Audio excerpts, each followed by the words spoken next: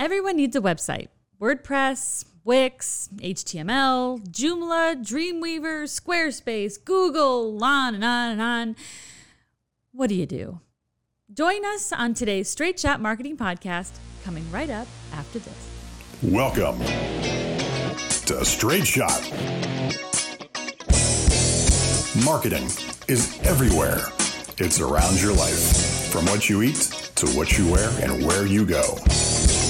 It is a vital part of any and all business. Let's discuss the world of marketing and business as it influences everyday life with the staff of Atlanta marketing agency, Reformation Productions, and guests as they give it to us straight.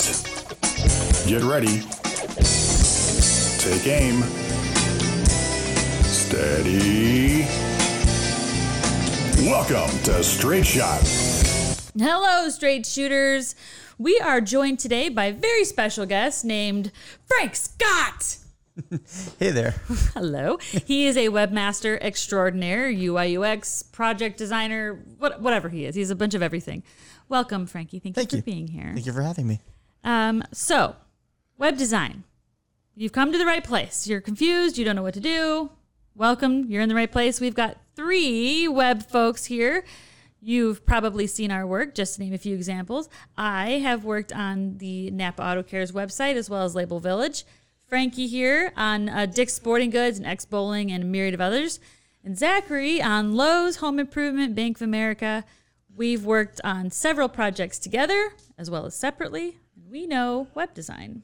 Yeah, it's one of the most important things that we do for our client companies. Number 1 is brand development. Number 2 would be consumer targeting. Then number 3 is web development, which actually should be referred to as digital since it includes apps and so much more nowadays.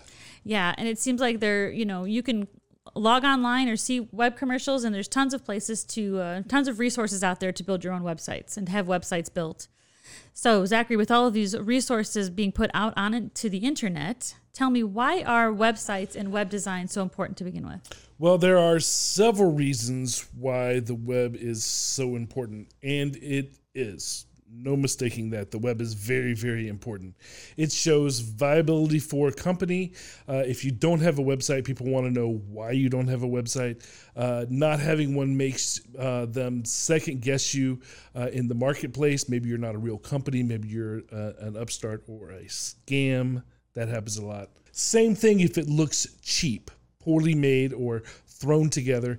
It is the second part of the customer experience. It is the first place that people are going to go after hearing about your business. It is your home on the internet. It's the hub. It's the center of your company's digital universe. It's attached to the company's overall communication universe. Everything points to the website, and it's your real estate and therefore your responsibility on the web. In regards to, websites and apps and everything, buzzwords abound. Okay, tons of buzzwords used in corporate America. And a lot of these buzzwords can confuse business owners. So let's talk a little bit about some of the latest buzzwords that are going around for our business owners, UI and UX. UI designer and UX designer are both terms that are born out of the growing importance of web design, hence the name of this episode, UI UX, the importance of web design. Again, because it is your home on the internet and it is so important that you need to take care of your home. At first, the UI UX were thought to be different approaches, different web development philosophies. UI stands for user interface. It was a buzzword first. It's the hands-on designing. It's centered around how a user is going to interact or interface with the website physically. It's about function. What happens when a user changes screens or clicks a certain button? What buttons or elements need to be where? And it focuses on presentation and operation and the 3 W3C compliance of a website. Then UX came later and was thought to be different, human-first design philosophy. However, since that time, it has been agreed upon by the powers that be in most circles that it is simply the bigger picture of the overall design process. UX is UI plus all the additional things that is necessary to make your website good. It is a big picture view of the process. Its primary goal is that the user comes away from the website with a positive experience, with them getting everything that they needed to become a customer of your business. It determines to meet expectations, enhance satisfaction, encourage loyalty, and ease of use, focusing on strategy, content, and what all of those elements mean to the user. It ensures business needs and user needs are connected. Now, at larger firms, these are defined roles within the firm, all working within the process. They have to do with different skill sets that are involved in the various different stages. You can be in UX and not be a programmer or physical designer. You can do, research or do testing and work on flow and that sort of thing. UX is concerned with the overall goal. What are the pain points? What would make it easier? They are crafting and designing the experience, not necessarily the interface itself. UI is more focused on specifically on how does this go on this screen? What's the most important element on this screen visually? They are designing the actual interface using all of the homework provided by the UX designer. Now, in larger firms or projects, these roles are split up amongst different people, sometimes several people. For smaller projects or firms, these roles tend to overlap, and you can work in UI and UX at the same time. For new projects here at Reformation, we typically go through these stages. Number one is development. We answer any questions, which is why, what, how, where, who, right? And then we seek to understand the users based on their targeted consumer profile. What are their goals? What are their needs? What are their wants? What are their desires? Then we construct the different wireframes for what that's going to look like, okay? And then the second phase would be design. That's where we ensure brand compliance, that we have consistency in message and presentation with the website, as well as any of the other tools that have been made in the company's universe. It goes through copywriting and it goes through visual design. And then thirdly, it goes into programming. That's where that design is turned into little bits of code and makes to where people can actually see it function on the internet. Then it goes through testing to make sure that everything that was programmed works appropriately. And then, of course, the last thing that we do is we worry about the hosting of the site and then maintaining it as things constantly change moving forward. Yes, there are a lot of steps that go into creating websites and apps. And sometimes these steps aren't always in sequential order. No, they can jump around depending on who the client is. If the client already has an existing website and you're only working to improve it, then you wouldn't start back at the very beginning of the stage. So yeah, it's very flexible, but generally speaking, those are the steps. Yeah, there's back and forth and there's reviews and there's re-edits and things. Okay, so we're going to take a quick break and pay some bills. We'll be right back after a few words from our sponsor. This episode of Straight Chat is brought to you by Tresta. Tresta is a business phone app for your iPhone or Android that allows you to activate a business phone number instantly and make and receive unlimited calls and texts right from the smartphone you're already using. Whether you're a freelancer or a founder, growing your business is all about communication and networking. You've got to be available, no matter if you're in the office, traveling for business, or working remote. Tresta's virtual phone system allows you to separate your personal and business phone numbers to get work done anywhere at any time. Tresta also comes equipped with powerful call management features like auto attendance, call recording, and user groups. It's easy to configure so you can set everything up yourself, all online, and customize your call flows based on your business needs. Tresta is the best phone system for small businesses and entrepreneurs, whether you just need a business phone number or if your team is ready for a complete business phone system. It's just $15 per user per month and comes with a 30-day free trial, so you can see if Tresta's virtual phone system is right for you. Communicate smarter and more efficiently from anywhere with Tresta. Start now at Tresta.com/straightshot. That's TRESTA.com/straightshot, all one word. This episode is sponsored by RIMS, a global organization dedicated to the profession of risk management. For nearly 60 years, RIMS has delivered the latest strategies and resources that allow risk professionals to grow, innovate, and succeed in any business. RIMS works with industry leaders to provide content and online training that business professionals can turn to.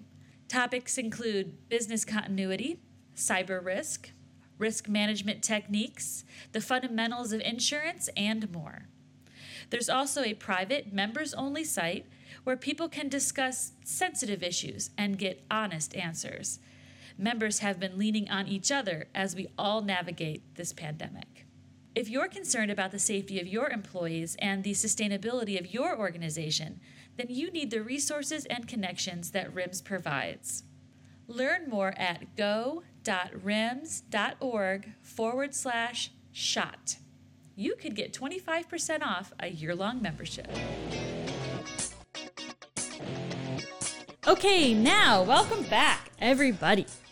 Let's dig in and talk about design itself. Okay. There are design trends that change from year to year. Some elements stay around, some change and alter, some fade, like the mullet and the bell bottom. What are some other elements? Frank, what are some trends that you see nowadays? I know it's changed a lot and it changes all the time. We're constantly having to update our clients' websites because it's, the look and feel has changed over time. Well, the big stuff now is mobile first. Because mobile is so important, if you're not optimized for a mobile experience, then you're kind of dead in the water. So everybody has even gone from initially was like mobile responsive was like you need to have it as an option. Right, that was like the big deal a few years back, and now it's like mobile responsive is kind of going to the wayside. Now it's mobile first. So everything is designed with the persona of it's on the phone, and the user is going to access all your information from the phone. So that's kind of the big trend right now.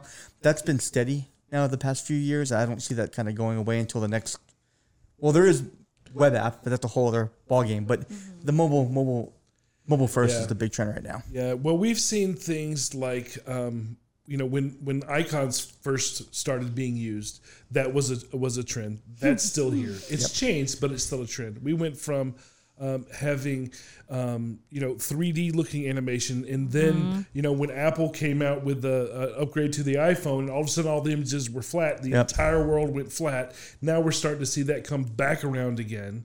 So there's lots of different things that we see in design. Hero images were really big. Now people are doing full screen images or video behind on home pages. Right. There's lots of different stuff like that. Parallax was really big just a couple of years ago. That was all the rage. Yeah, that's the background image. And when you scroll and then you have animations that come in. Now there's a tendency to do subtle animation. There's animation that is so slight that it barely catches your eye. All micro interactions. That is the next big thing. Yeah, and I feel like the actual size of websites, like the physical real estate of the eye. That's because monitors have gotten bigger. But I think, now we've got hero images that stretch from one side of the screen completely to the other. Where before a website, as in a decade ago, websites seemed to be smushed toward the center of the screen and there's white space on either side and everything's kind of centered. Now it stretches. The actual physical width of websites are big. And I feel and I'm speaking from a graphic designer, sort of the designer aspect of it. The actual, there used to be just above the fold, which is where, if you have a magazine and it folds in half, people really, the most important news happens above the fold. And if you want more information, you gotta unfold the second half of the newspaper. Well, websites are the same way. It used to be unimportant or less important information was you had to scroll for it. So there was a trend for a while where we wanted to get rid of scrolling altogether and just make everything all in one screenshot. So that way, in order to navigate the site, you went right, left, as opposed to scrolling. And I think that's changing now. Yeah. That kind of went away with the whole user experience. It was kind of like to give a better, broader experience, you would utilize the entire site now and kind of delivering that instead of just, concentrating on that one little narrow, because with different high density monitors now, resolutions has changed. So there really is no above the fold anymore. So designers are like, how do we kind of utilize?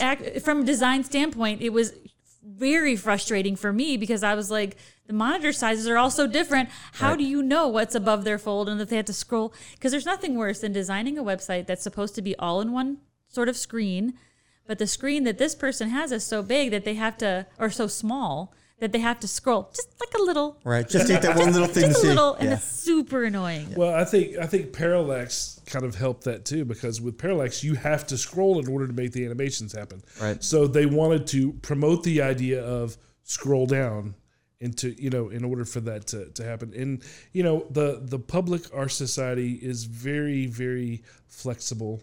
They do what they're told.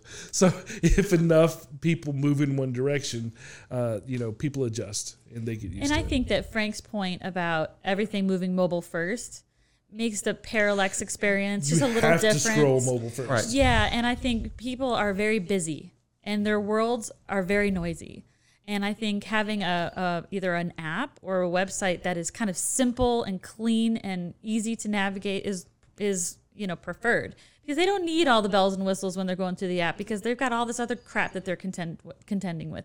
So I think that, things moving to mobile ready changes the game a lot. And I remember when it wasn't cool unless it had like a bevel or a shadow behind it. Oh, yeah. And they weren't square. That pseudo 3D kind of, They were rounded. Like not round, but they were like, what do they call it? Like rounded rectangles. Yeah, rounded corners. Rounded corners. Bezier curve. Yeah, but everything. Like that's how you were. And the edgy. little shine too. The little reflection. Yes, shine, so that it was bubble-y. Right? Gotta have that. Well, I think a lot of design is coming out really sharp, like sharp lines, edges, fine, like real squares and things. And I think it just flatter, better, easier on the computer itself as well. Yeah, and all of these different trends that happen, you don't have to follow the trend, but it gives us more options of things that we can pull from. The important thing is that once you build it, it looks uniform. And you don't want to look dated. If you were to look at a website from 15 years ago, you'd go, oh my God, that was done 15 years ago. Yeah. So it's important to constantly, keep up on things. But there are things that vary from time to time within what you're doing. Like you can have one site that's very cartoony looking and then one that's very corporate looking, and they're using the same trends just in different ways. So it's all about understanding the target demographic. It's all about the persona who they're actually designing. Yeah, what's the for. brand? Right.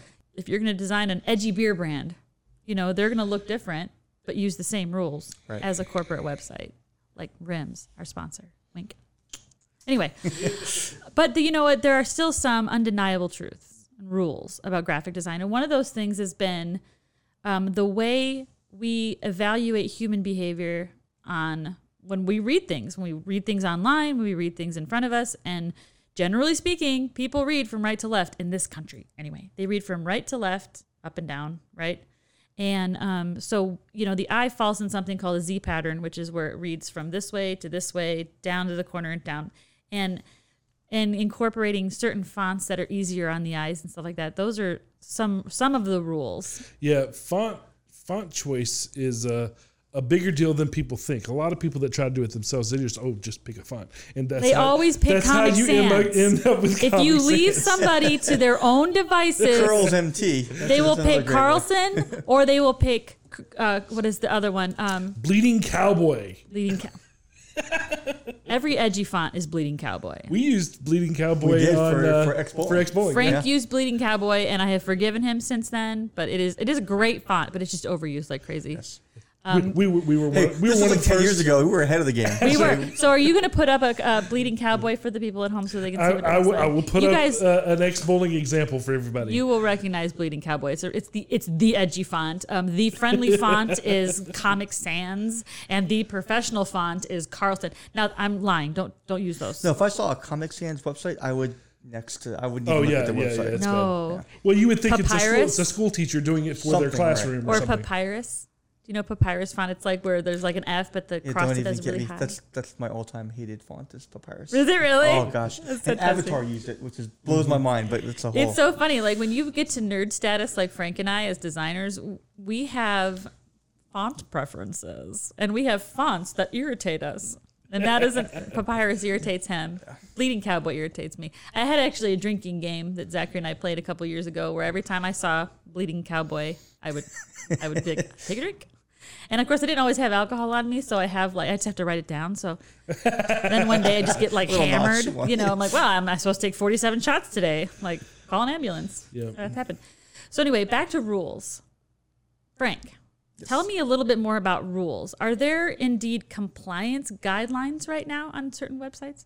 There are too, and a lot of this stuff goes even deeper with like Google search engine optimization, stuff like Yeah, that. Google has rules too. So if you're not building your sites to comply with like W3C compliance, structure rules, stuff like that, you don't rank on the algorithms. They don't play well with you. Right. So it's almost like you're blacklisted before you even get started. So there's a whole bunch of things that you have to be in compliance for. And then even from like security settings with the way things are laid out, there's like HTTPS, all these different things you need to have in order to kind of comply with these rules. Again, if you don't comply, and because Google is the big guy in town, you don't rank. So Yeah, all these things have to come in play. It's not that your site won't show up. Right. It just won't show up on Google. Certainly not on page Which one. you're dead in the water before you even start. Don't worry, it'll be on Yahoo.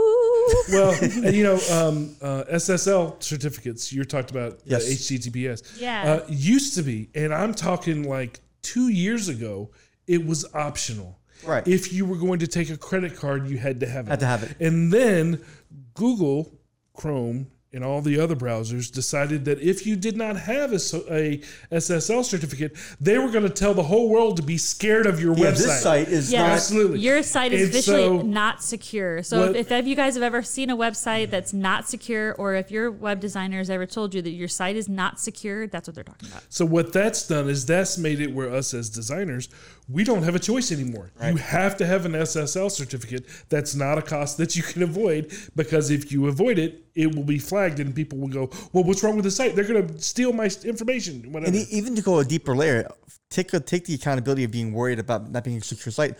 A lot of corporations, when they have their firewalls and stuff like that, and they're trying to access, let's say you're a vendor and they want to access your site and it's not secure, the firewall is going to kick the site out and say, no, we're not going to allow the user to actually even access the site.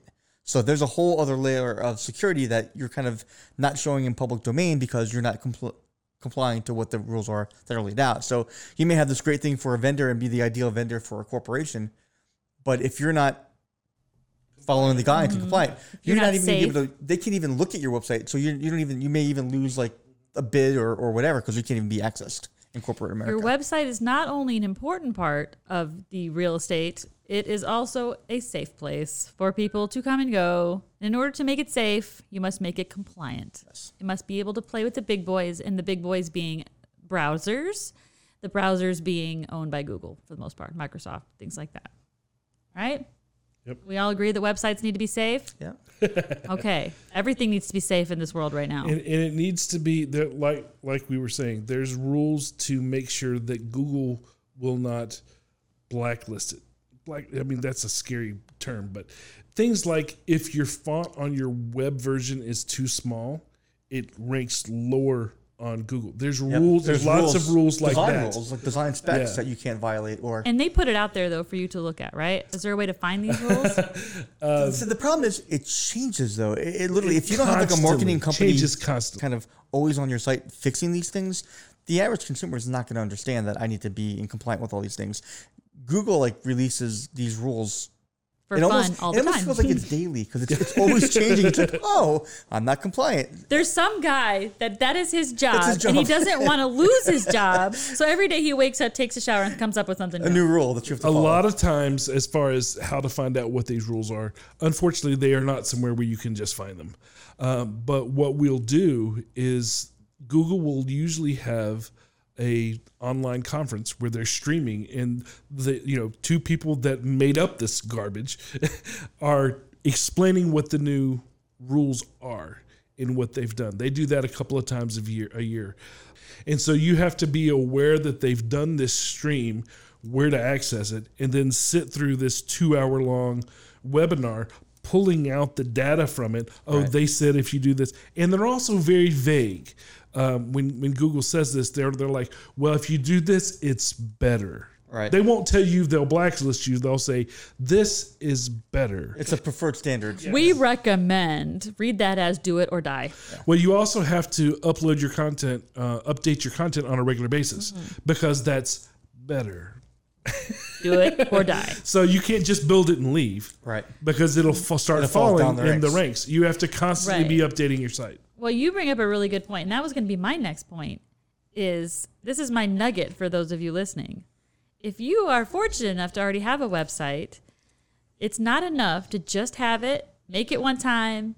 I've had a website built, I'm good, and let it coast. You cannot. It's a living, breathing thing. It needs attention. It needs. You need to touch it all the time. You need to do something to it all the time. Keep it fresh. Keep updating and refreshing the content on it, as well as making sure that it's just relevant and current as far as the trends and everything. It's on trend. You don't want to have an outdated website, especially if it's not representing your company right now. The consumer too, they can pick up on it pretty quick, especially with design. Like they don't necessarily know design, but they can tell you when it's really bad design, or can they tell you when they're going for information and it's the same stale information. Right. They won't come It back. hasn't And been that's the updated. user experience. That's the UI UX part of it. Is the interface dictates what the experience will And be. we've all seen with COVID, we've all seen every single company that wanted to be relevant during the pandemic had to update their site to mention the Yes. fact that there was a pandemic going on. So if you just put up your site and left it there, then people are going to want to know, are they open during COVID? Let's go to their site and see. And they have no idea.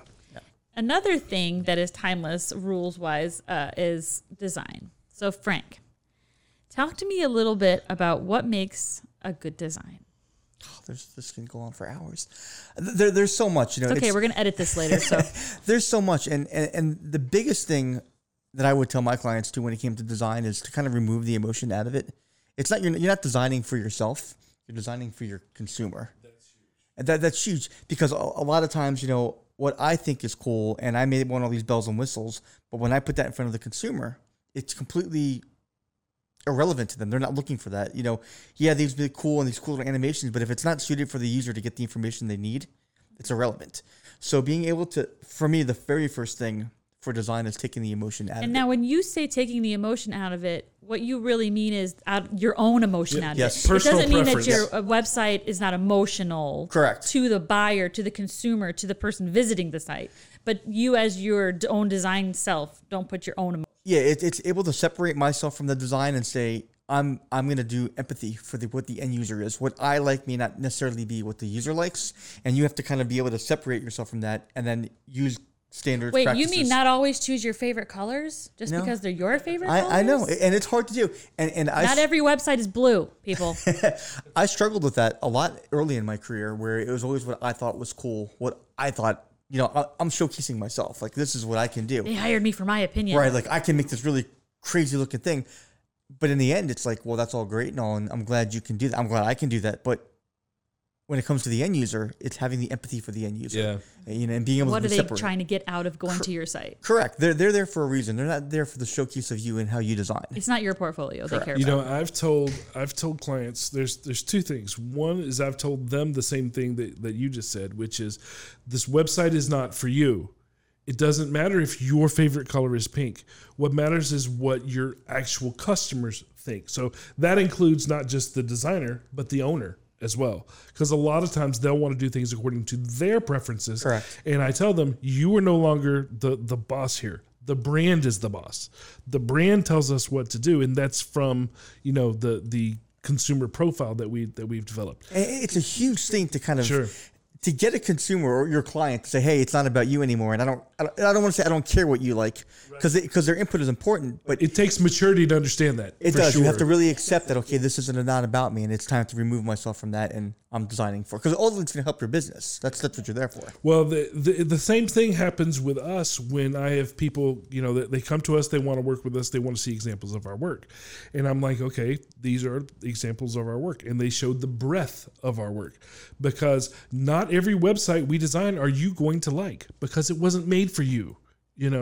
We have one that we made for a daycare that's very cartoon, very kid-friendly. It's got jumping dolphins. It's got all this stuff. That is not going to appeal to a lawyer. Right. But it shows the breadth of what we can do. We can do something that, we've done lawyer websites that are very, corporate looking. And then we've done some that are, more fantastical, if you will. It depends on who the audience is. Mm-hmm. So when you're reviewing a portfolio, you have to keep that in mind too.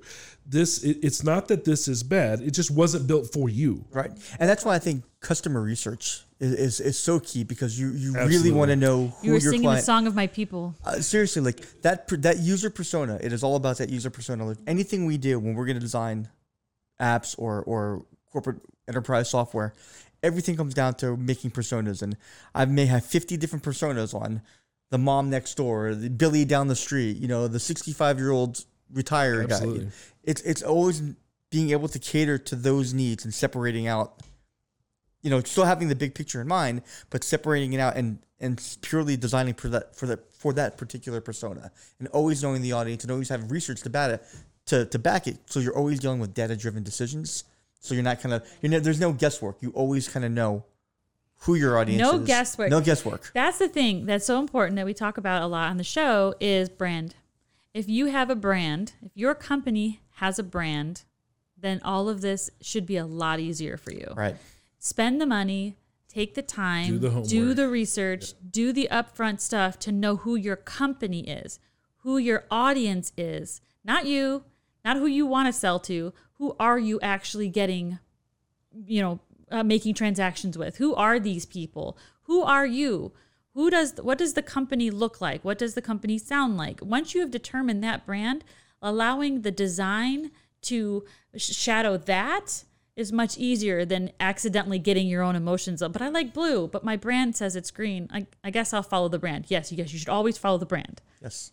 That's why the brand design books, brand standards, books? all that stuff. Mm-hmm. That's why they exist. Right. To Make take your the job guesswork out of it. easier. I mean, Right. if you do the work up front, it makes everything else a lot easier, and it helps you with checks and balances so that you don't let a little bit too much of your own personality seep into the brand. Yeah.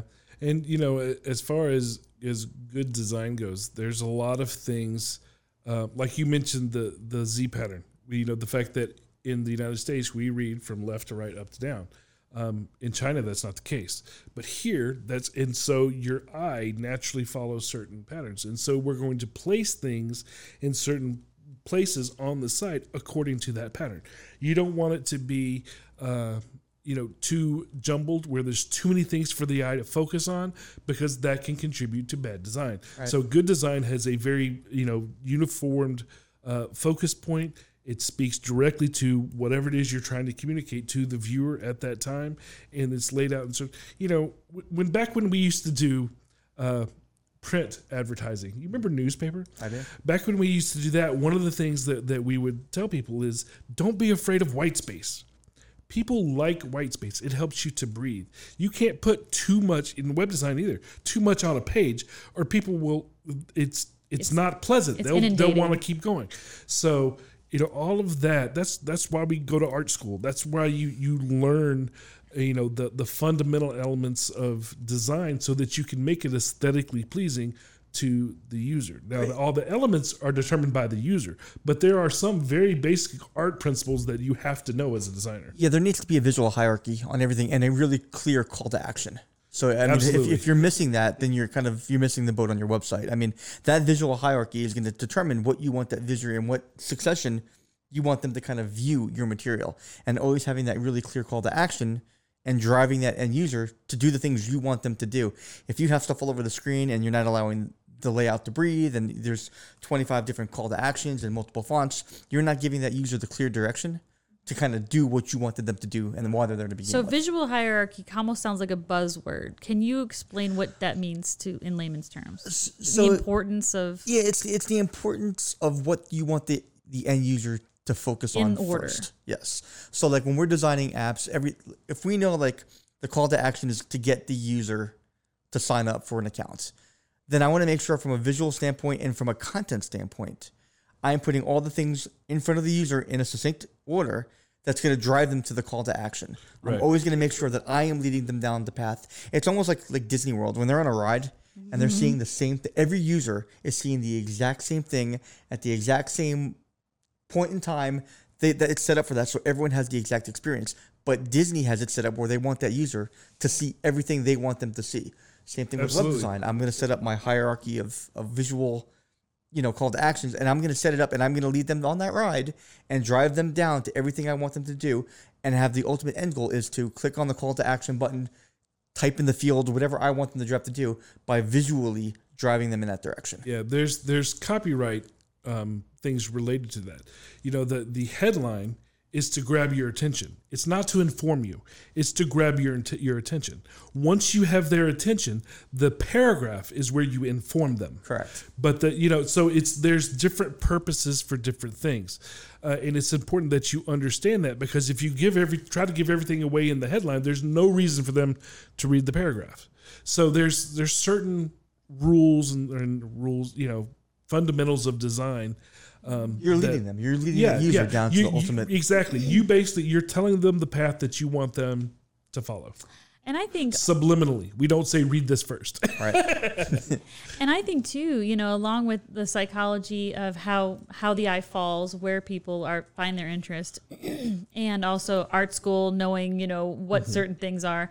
I think there's also guidelines now on layout of websites. In particular, apps are a little different because apps can be all sorts of things, but there's tends to be tradition, like where contact us traditionally is, or where the social media buttons might traditionally be on a website.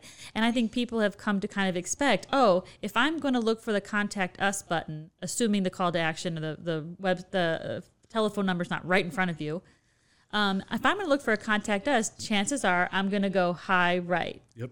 Or Top I'm going right to go corner. all the way down to the footer. And something. it's the bottom right. Right. And so now you can get really fancy with your website and you can make it all sorts of really artistic and creative.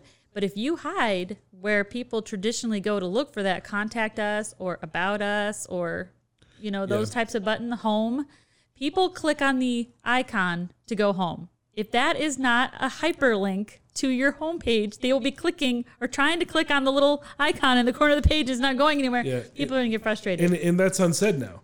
People don't, it used to be in some sites, they still do, where they have home, but most people know nowadays that if you click on the logo, It's going to take you home. it'll take you home. You've got savvy users. These are people, the generation of It's web. just because that's the way things have been made. Correct. Yeah, but then it also goes back to that becomes almost like a compliance role, Right. where if you have to have that index.html, your homepage on that logo, it's one of those things where, if you don't have that, Google sees stuff like that, and that's you start going down the. Yeah, because Google knows what people have evolved into. And I think, we've got these savvy users now who just know that if I click on the logo in the top left of your company, it's going to take me back to home. And Google says, yeah, people know that you need to do that. And if you don't do that, it's not recommended. And but it also goes back to, again, experience. Mm-hmm. We've conditioned people to where it creates a good experience where now by default, by nature, like riding a bike, they know I'm going to hit that home button or that logo and I'm going to go home. And if you break that, you break the experience of what people are used to. And again, that breaks the customer journey.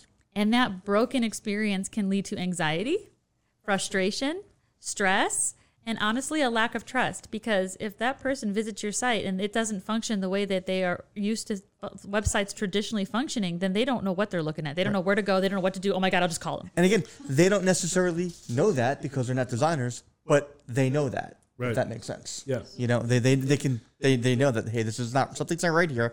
I may not be able to pinpoint it, but why is it not behaving in a way that's a custom and how it's standard Right, what I across the board? expect. Yeah. Right. And another element besides just the design itself, but aspects of the design that I would like to talk about that we haven't discussed yet, and it touches a little bit on what you were talking about earlier, Frank, of emotion. We talked about websites should be emotional or should elicit some sort of reaction from the end user, not necessarily of the designer itself. But one thing that people tend to use a lot of is video on websites. So I was wondering if you guys could talk to me a little bit about the use of video in web design. I personally believe that video is very, very, very important in good web design because people don't like to read. If you want to convey information to them, but they don't want to read it, the best thing to do is to put it in a video. Video is informative while also being entertaining. Entertaining is a huge piece of that.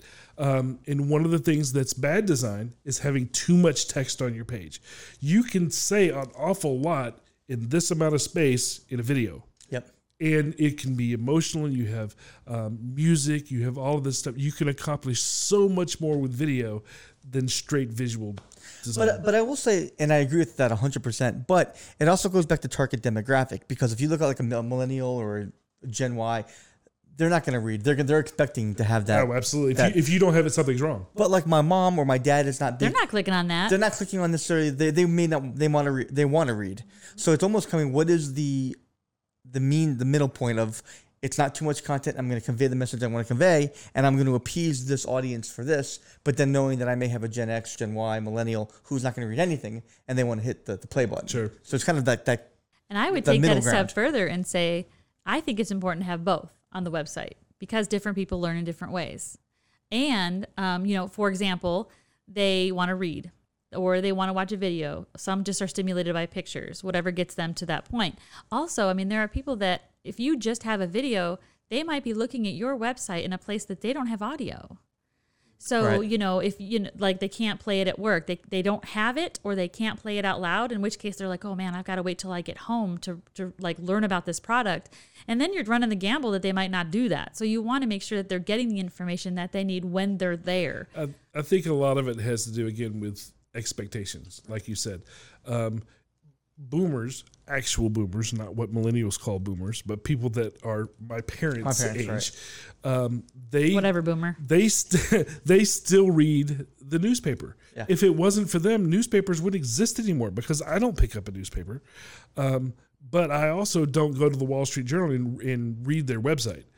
I want to go to, I may go to the news website, but I want a video report of whatever the news is, right. Because I'm not gonna sit there and read it. If I want to read something, I want it in my hands. Yeah. But I'm not gonna buy a newspaper. So, But then it goes back to, it is so important that you hit your target demographic and your user persona. Absolutely. Yeah, and if you're going to be making promises or warranties or things, have it in writing. Write it down. I think there are some things that need to be in text. Right. I think if you're going to have promises made, warranties, guarantees, things like that, that should be also at least in writing. Yeah, you can't make a website that doesn't have any text. Yeah, you have to have some text. Which actually, that used to be a trend, actually, having where you go to a homepage and it's just a video there. That's not cool. But again, Google, the powers that be, says, hey, we can't index just the video. Right. You have to have some stuff for Google. Right. Yeah, they're little spiders or whatever. Even when it's YouTube has gotten a little bit better because you can actually have the synopsis of the videos now, and because Google, they're all connected, it kind of can pull some of that. Yeah, they do read video differently now. Right. But so still, you still need something. You should have at least enough text copy there to satisfy the main elements of what the video is about. Right. And then the video itself can go into a deeper dive. And video also does something that's really great. It can evoke emotion easier and more quickly through video to evoke emotion for the people watching. It really is a no-brainer nowadays. It's the most communicative tool that we have on the internet. It incorporates multiple senses, reading, you can't taste it. But I don't know, dude. Have you ever sound, you ever watched a Wendy's commercial? With the steam, it makes you That. salivate. Can you taste that? I can taste that. It makes me jump in the car because I can taste it to go get it. Mm-hmm. Yeah. But yeah, it really does just make sense to me you have to include video. It's like the guy from SCORE last time we were here. He was talking about if you don't have video, you are completely missing the boat.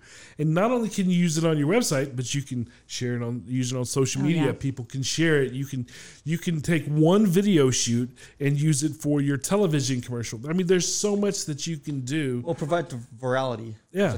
The factor to get it out there in a greater. Absolutely. Everybody wants to be viral. Yeah. Make it be for something that counts for once.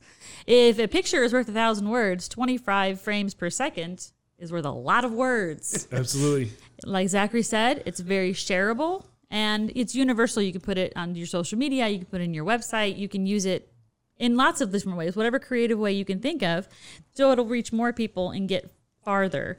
Now, talking about video, what are your opinions, gentlemen, on people shooting stuff on their iPhone and then having a professional camera crew come in? It all comes down to the passion is in the mix, is what they used to say in the music business. It all comes down to your skill. Your tool is not really your tool can problem. matter. Depends on what phone you have. It also depends on what it's capable of. Absolutely right. I have a camera that is worth several thousands of dollars that I don't use in the podcast studio. In the podcast studio, I have several 4K cameras that are this big. They look like iPhones because they are. And it's perfectly fine for what we're doing in here. Right. Social media, video, it's fine. It's the skill in how you stitch it together, knowing how to edit, knowing, how to frame up your shot, knowing all of that stuff is what matters more than the tool. Now, that being said, you have to have the tool for the job. I would not go to shoot a commercial for television or a movie with an iPhone because the iPhones are perfectly applicable to this particular situation, but they're extremely limited when it comes to other situations. So you have to have the right tool for the job. But, there's people that hate on folks for using iPhones, but iPhones shoot 4K. If that meets your requirement, go for it. Although I will say we definitely lose the cool factor. Hey, we got the camera, we got the film crew out here. We all got the iPhones. We're gonna look at you like you're crazy. There is no prestige to showing up to a paid client shoot with an iPhone, and like a little tripod, and or like a Steadicam that you're just holding. Like basically looks like a selfie stick, and you're just like, no, we're good. Guys, this is totally worth the money you're paying. Trust me. Because the money's in the edit. Right. No, agreed. But money's in the edit. We lose the cool factor. But I mean, I think, the tool, if it works. It really depends on the situation that you're in. You pick the tool for the situation. I am not going to buy 5 RED cameras, which are unbelievably expensive, for a podcast studio. However, I'm not going to take an iPhone to a shoot. Plus, you have problems with lighting. You have problems with the color matching. What you can do on the iPhone is very, very, very, very limited. Is it good enough for what you're doing, or is it not? You have to have the skill to know that. Okay, so we've talked a little bit about the UI, UX, the user interface, the user experience. After all these people come together, attack this project, build this site, what happens after the site is launched? I know some companies hire web staff in-house. What do you do after the launch? Well, there's lots of things that you do. Number one, you have to constantly keep updating content, which we talked about a minute ago.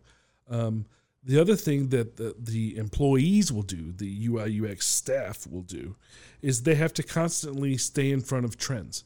If they see something happening, their job is to keep on the pulse so that they can update the company's website in time before, so that they're not late to the party. So that's a big constant piece innovations, of it. kind of constant, always kind of looking at where you are in market, constantly iterating over and over, adding functionality, fixing functionality. Improving experiences. Fixing functionality is a big one. It's because when things change so much, things on your website might not function correctly anymore. Yeah, things change all the time. But that making sure that you're still relatable to people as the industry changes, as our society changes, as trends change, you have to make sure that you're still relevant to the marketplace. So keeping your site relevant is another thing. constantly updating the content that you have. If you're a retail shop, you have things to go on sale all the time. You have seasons that you have to go through. All of that needs to be reflected on your website. If your business has seasons, those seasons need to be needs to be represented over time on your website. So that's what after it's built, you don't just leave it alone. There's things to do beyond that. And looking for upcoming trends is a big one. And there's a lot of trends that I even see now that we're not doing anything about, but there will come a time when we will have to.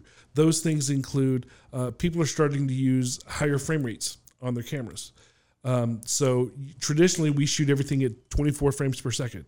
Well, now you can start seeing people pushing the envelope with 60 frames per second on their video, which gives it this hyper reality thing, which has not been desirable, but it's starting to become more. So that's something that's coming.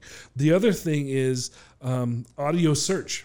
I tell you, that is coming. We've seen the Echo and Alexa and all of that, where you can search the internet from your home using those devices. It's coming to the web experience. Yep. It's coming. That's a big thing. Like all of the design software packages that we do for app development or web development, it all has the voice enabled experience. Absolutely. To start being able to prototype in voice. So That's that is crazy. a huge thing.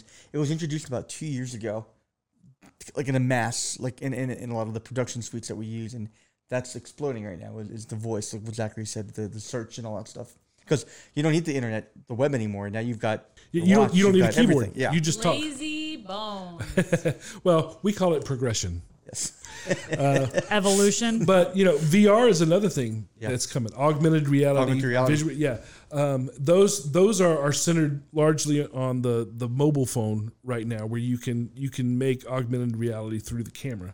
But all of our software that we programs that we keep to run the agency include the ability to do VR now. But the public's not there yet. But we know it's coming because they're giving us the tools to build it. So staying aware of all that stuff so that when it does come, you're ready to hit the ground running. That's a big piece as well. Can you tell us any other things, any other trends that might be on the horizon, Frank?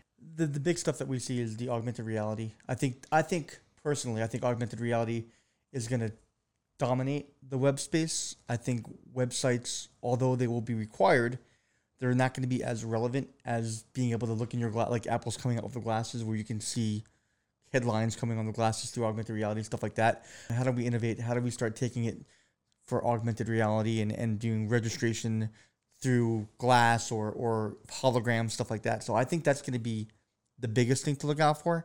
And again, I still think the web is going to be a component, but again, it's with progression, it's going to adapt into a whole other way. Technology changes things. Yeah. It absolutely does.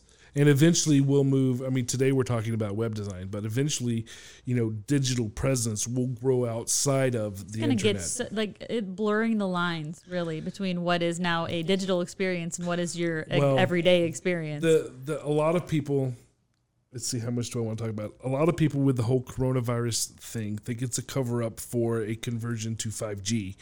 And if you don't know what 5G is, don't want to talk about that. 5G is it's digital and it's Big Brother and has a whole bunch of capabilities that scare the crap out of people.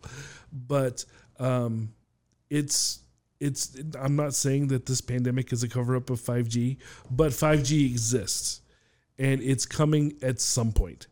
For those of you that don't know what I'm talking about, you can have a camera that's up in front of a bank and it can tell who you are through facial recognition so that by the time you get to the counter, they've already pulled up your account, stuff like that. Yeah.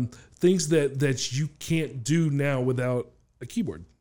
And so they'll be able to, they're the cops in their cars. They have cameras that search and run license plates without a human touching it, so that they can say, "Hey, that car has a warrant. This blah blah blah." So that stuff, I mean, it's coming. Yeah. Ooh, we just touched on almost controversial stuff, which was very, very exciting. It's very thrilling. It's very, very dangerous. Okay, Frank. So there's all these resources that are available to business owners so that they can do it themselves. They can make their own websites like Squarespace and Wix and WordPress, things like that. What is your opinion, professional UI UXer? Don't ever use them. And the reason why, I mean, okay, they're there. People want a website. They want to throw it together. That's great. But again, I have a website. Did that accomplish my goal? Anyone can have a website. I don't care, if just because I have a website does not make me relevant or does not make my product sell or going to engage that interaction with the consumer. It's like, okay, yeah, I've got a website and I've got a site like Wix or all these other off-the-shelf things that can give me a bunch of features that I could just throw it on there and I can throw buttons everywhere. What's the meaning behind the buttons? Where's the call to action? Yeah, you don't necessarily know what you're doing because you're not a designer. Right. You're trying to do it yourself. Yeah, how do you go in there and rebrand a template to make it yours if you have no idea what you're doing? You can't. And again, it gives you tools, but what good is a tool if you don't know how to use it? And what good is having a set of tools if the end goal is not going to give you the result you're expecting? Right. And a lot of these things, and a lot of the reasons, one of the things that they sell people on is templates. Well, we have this template that you can use. Well, if you use a template, you're going to look just like everybody else. And when people look at your website, they're going to go, oh, this looks just like their competitor that I just came from. So templates are bad. Yeah, you're going to have pages that you don't need just because they were part of the template. So you're like, I don't need a blog page, but I guess I'll put something in it. Nothing worse than going to a website and seeing Greek text there. Now, Yes, Greek is when if you guys ever been to a website Writer's and Greek. seen copy on a website, or really anywhere, but on a website that looks like it's written in a foreign language, and it's not a foreign language, it just looks like it's like a bunch of random assortment of letters, that's called Writer's Greek. And that's what we're making fun of right now. Yeah, but when you say template, I think it's really, really important for the audience to know and the consumer to know is your consumers. Okay, I may have a template, but your consumer is not a template. Right. Okay, It is not one size fits all. No, it's like that user has a persona and a reason for why they're buying your goods or services. A template is a one size fits all. How can you put your user in that box as a template? It's different needs, it's different wants. There is no. It's not square hole round peg. It doesn't work that way. It's right. It's like, okay, I have a template. Well, what does that mean? You're a template. Well, how is that going to help? How am I going to sell my car or my business to large. I brought a size large T-shirt for you. Is that okay? Zachary, do you want a large T-shirt? And then hey, 19-year-old girl, a large T-shirt? Like, no, it's different. It's important to know your users are not templates. They are a persona, and they are there for a common good and a common reason on why they're visiting your site. And you can't treat them as just another template. You probably want them to come back to your site. Correct. You want them to have such an amazing experience the first time that they come back. You've got one shot, and usually you've got like 15 seconds to lure them in. And if you don't get them, they're gone, and that lead is gone. Absolutely. If you think about it from a dating perspective, they always say you get one chance to make a first impression. When you go on a date with somebody, what is that like? Usually it's one date or maybe like a half an evening. Because, by the first half of the evening, you kind of know whether or not you're going to excuse yourself to the bathroom and have your best friend call in some sort of emergency so that you can leave. That's never happened, I'm just saying. Or, you know what, I like being here. I like this experience. You have an entire date for that. Well, phone calls, if you've ever had anybody make cold calls, the window is a lot shorter. Okay, you know what? I'm going to give you 5 minutes. You have 5 minutes to tell me why you're on the phone with me, or else I'm gonna go. Websites are even shorter. People's attention span, there's so much available to people with Google. I mean, I can find your goods or services just by Googling, and I can find you and all of your competitors just by Googling. But if I land on your site, you have 3 seconds to make sure that I'm in the right place and that I'm with the right company and that I don't need to go back to Google to try to find another company. And it goes back to how is a template going to fulfill and take care of that need? It's Right. not. Well, the other thing, as far as those other tools you mentioned, Wix, WordPress, that sort of thing, is what it will do. What you can do with that in your hands as a business owner that makes really good chili is different than it would be in one of our hands. Now, because we know design, we could use those tools and make something better than you could. So it's not about the tool. It's about the skill that's behind the tool. I used to absolutely hate WordPress because of the limitations that you were given within WordPress. Now, since then, the platform has grown and there's a lot more flexibility that as a creative, I like to have when I'm designing something. I don't like to be put in a box where I can't do what I want to do. Yeah, CSS now, you can change that a lot. And a lot of those platforms are very limited in what you can do. And so I used to hate it, but now it's, again, technology changes over a long period of time. So now I can build it in WordPress if you want it in WordPress. Do I prefer WordPress? No. And I was going to say that's because, Zachary being somebody that knows code, that knows coding, that understands design elements, that does this professionally, how easy is WordPress to work in? Well, really? WordPress has a tendency to fight against what I want it to do. A lot of these templates, yeah. Which is why I still prefer to build things from scratch, straight from code. But there's also things that are available now, like, Bootstrap and things that are, in a designer's and developer's toolbox that is different than it used to be. But yeah, it's like having a Have Sawzall. those elements you still need to know Yeah. and design it There's out. no right. point in having a Sawzall or a monkey wrench if you don't know how to use it. so, I mean, sorry, go ahead. well, go ahead. I was saying, there's no reason to reinvent the wheel. If I've got Bootstrap tools to use, Right. I'm going to use them. But as you still need a professional firm or a designer to know how to use them and how to apply it. And that's really the biggest point I think here. It's not that whether you're using these tools or whether you're not. The problem that I have is Wix telling people you can do it yourself, because you can't. Unless you are skilled in design, telling you can do it yourself is like handing a knife to a 5-year-old. You just don't do it. Because your website is too important for you to leave it to somebody that doesn't really understand what they're doing. Now, if you're first starting out and you're throwing a page up that says business coming soon or whatever, then that's perfectly fine. You have this idea for a business, it's not anything. But the second you start trying to make money with it, you need to do what's best for your company. And most of the time, your 13-year-old nephew is not the answer. Yeah, you wouldn't let your 13-year-old nephew make the chili if you're selling chili. You're going to let the person that knows how to make the chili sell the chili. But, I'd even say like those off-the-cuff kind of templated sites that you can do like a Wix and all that. I've used them before to try to do something fast. And honestly, I think there's a misconception that it's just this easy. I've gone in there and I've been doing this stuff for 25 years. I have a problem going in there and I don't know how to, because they're not user-friendly and I'm looking for an experience and trying to get the things that I know that need to They're belong. not user-friendly if you want to customize them at all. Not at That's all. what you're saying. Yeah, if you just want to can't- go in there and blindly drop in what they tell use you. their template, you'd be fine. Right. Yeah, but it's not, people think, I'm going to get this great website quick. Someone who's been doing it forever, I can't even go in there and make a great website quick because it doesn't give you the features that you need to give a correct site.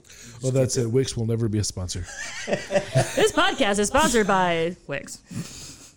Probably not.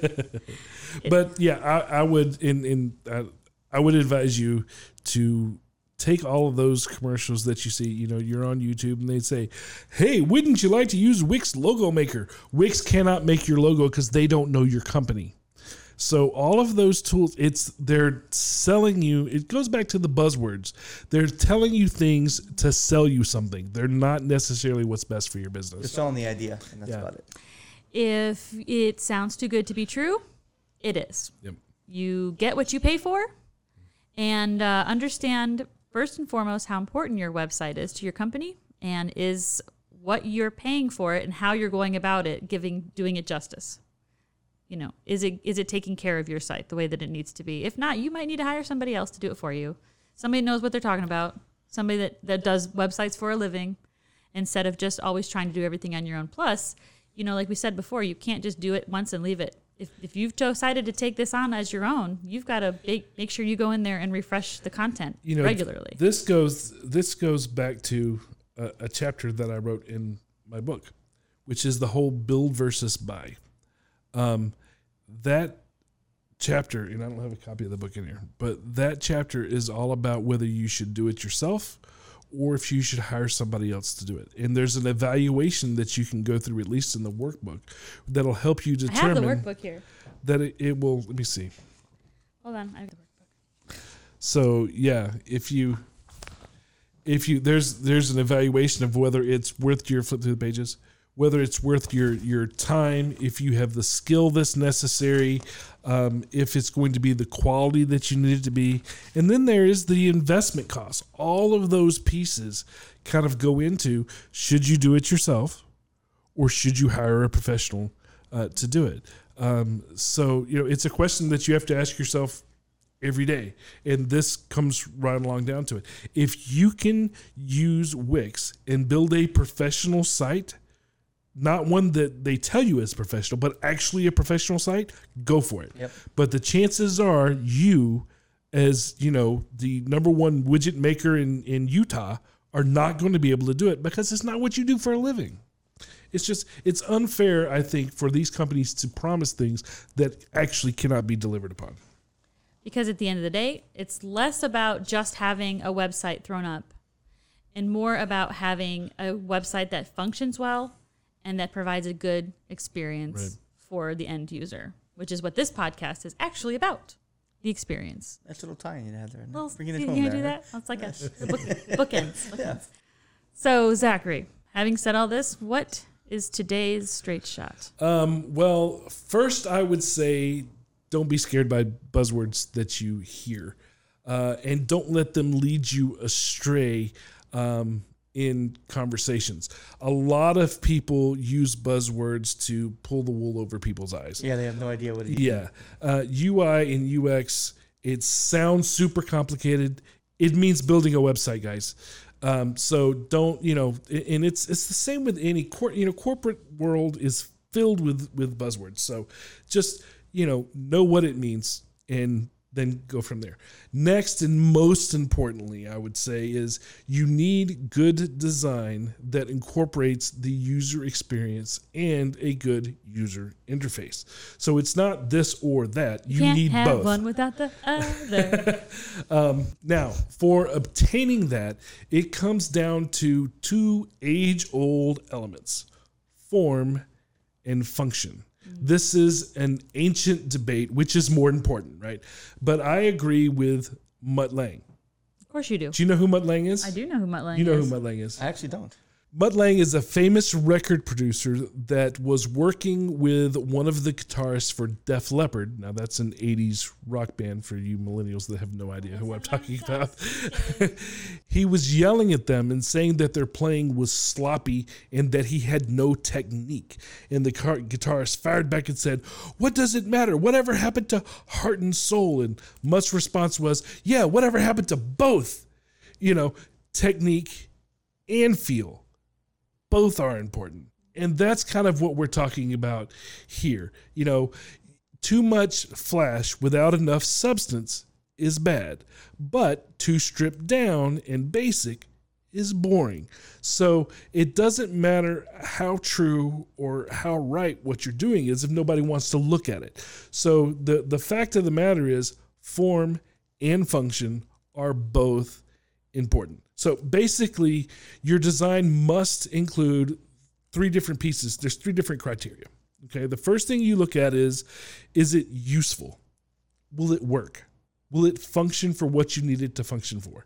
The second is it usable? Which means, is it easy to operate? Does it make sense to the person that's going to use it? It doesn't matter if it's going to function if it's not easy to function. Okay, so those are two things. The third is it desirable? Is it attractive and entertaining to various degrees? So it's very important that you look at all three of those whenever you build anything.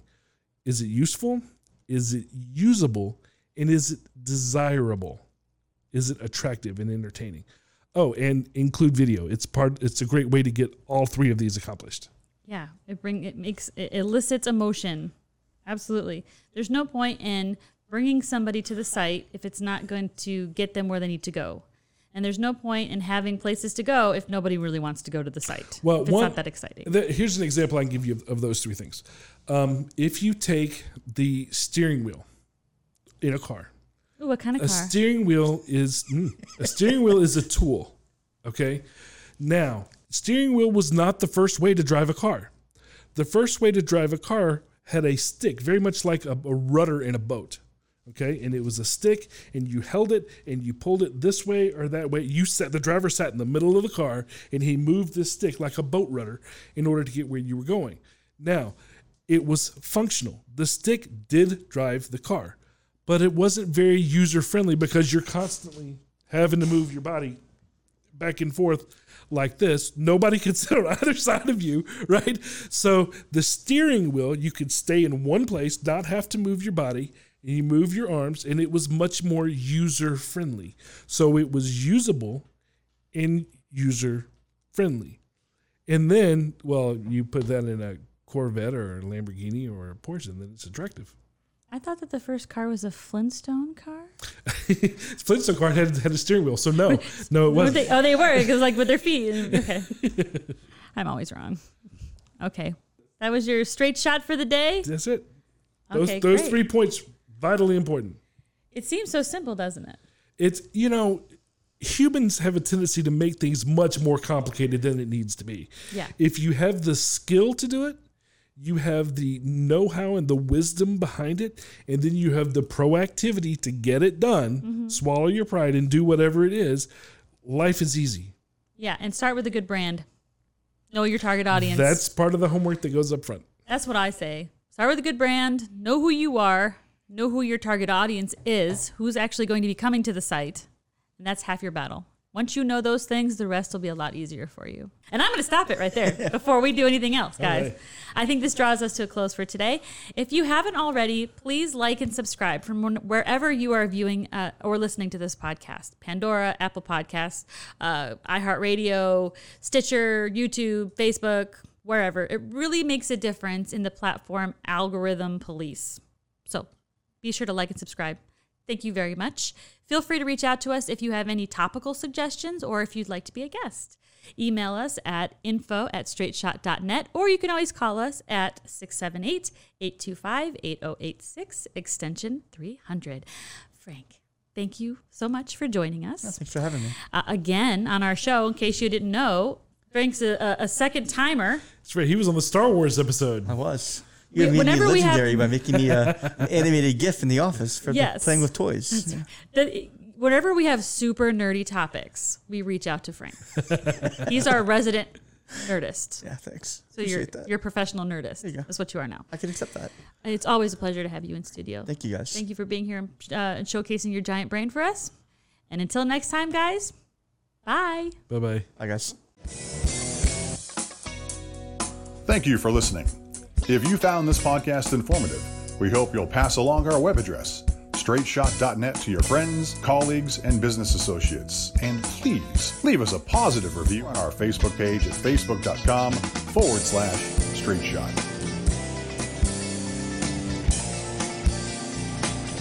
If you would like to have your question featured on the show, or would like to be a guest, call 678-825-8086.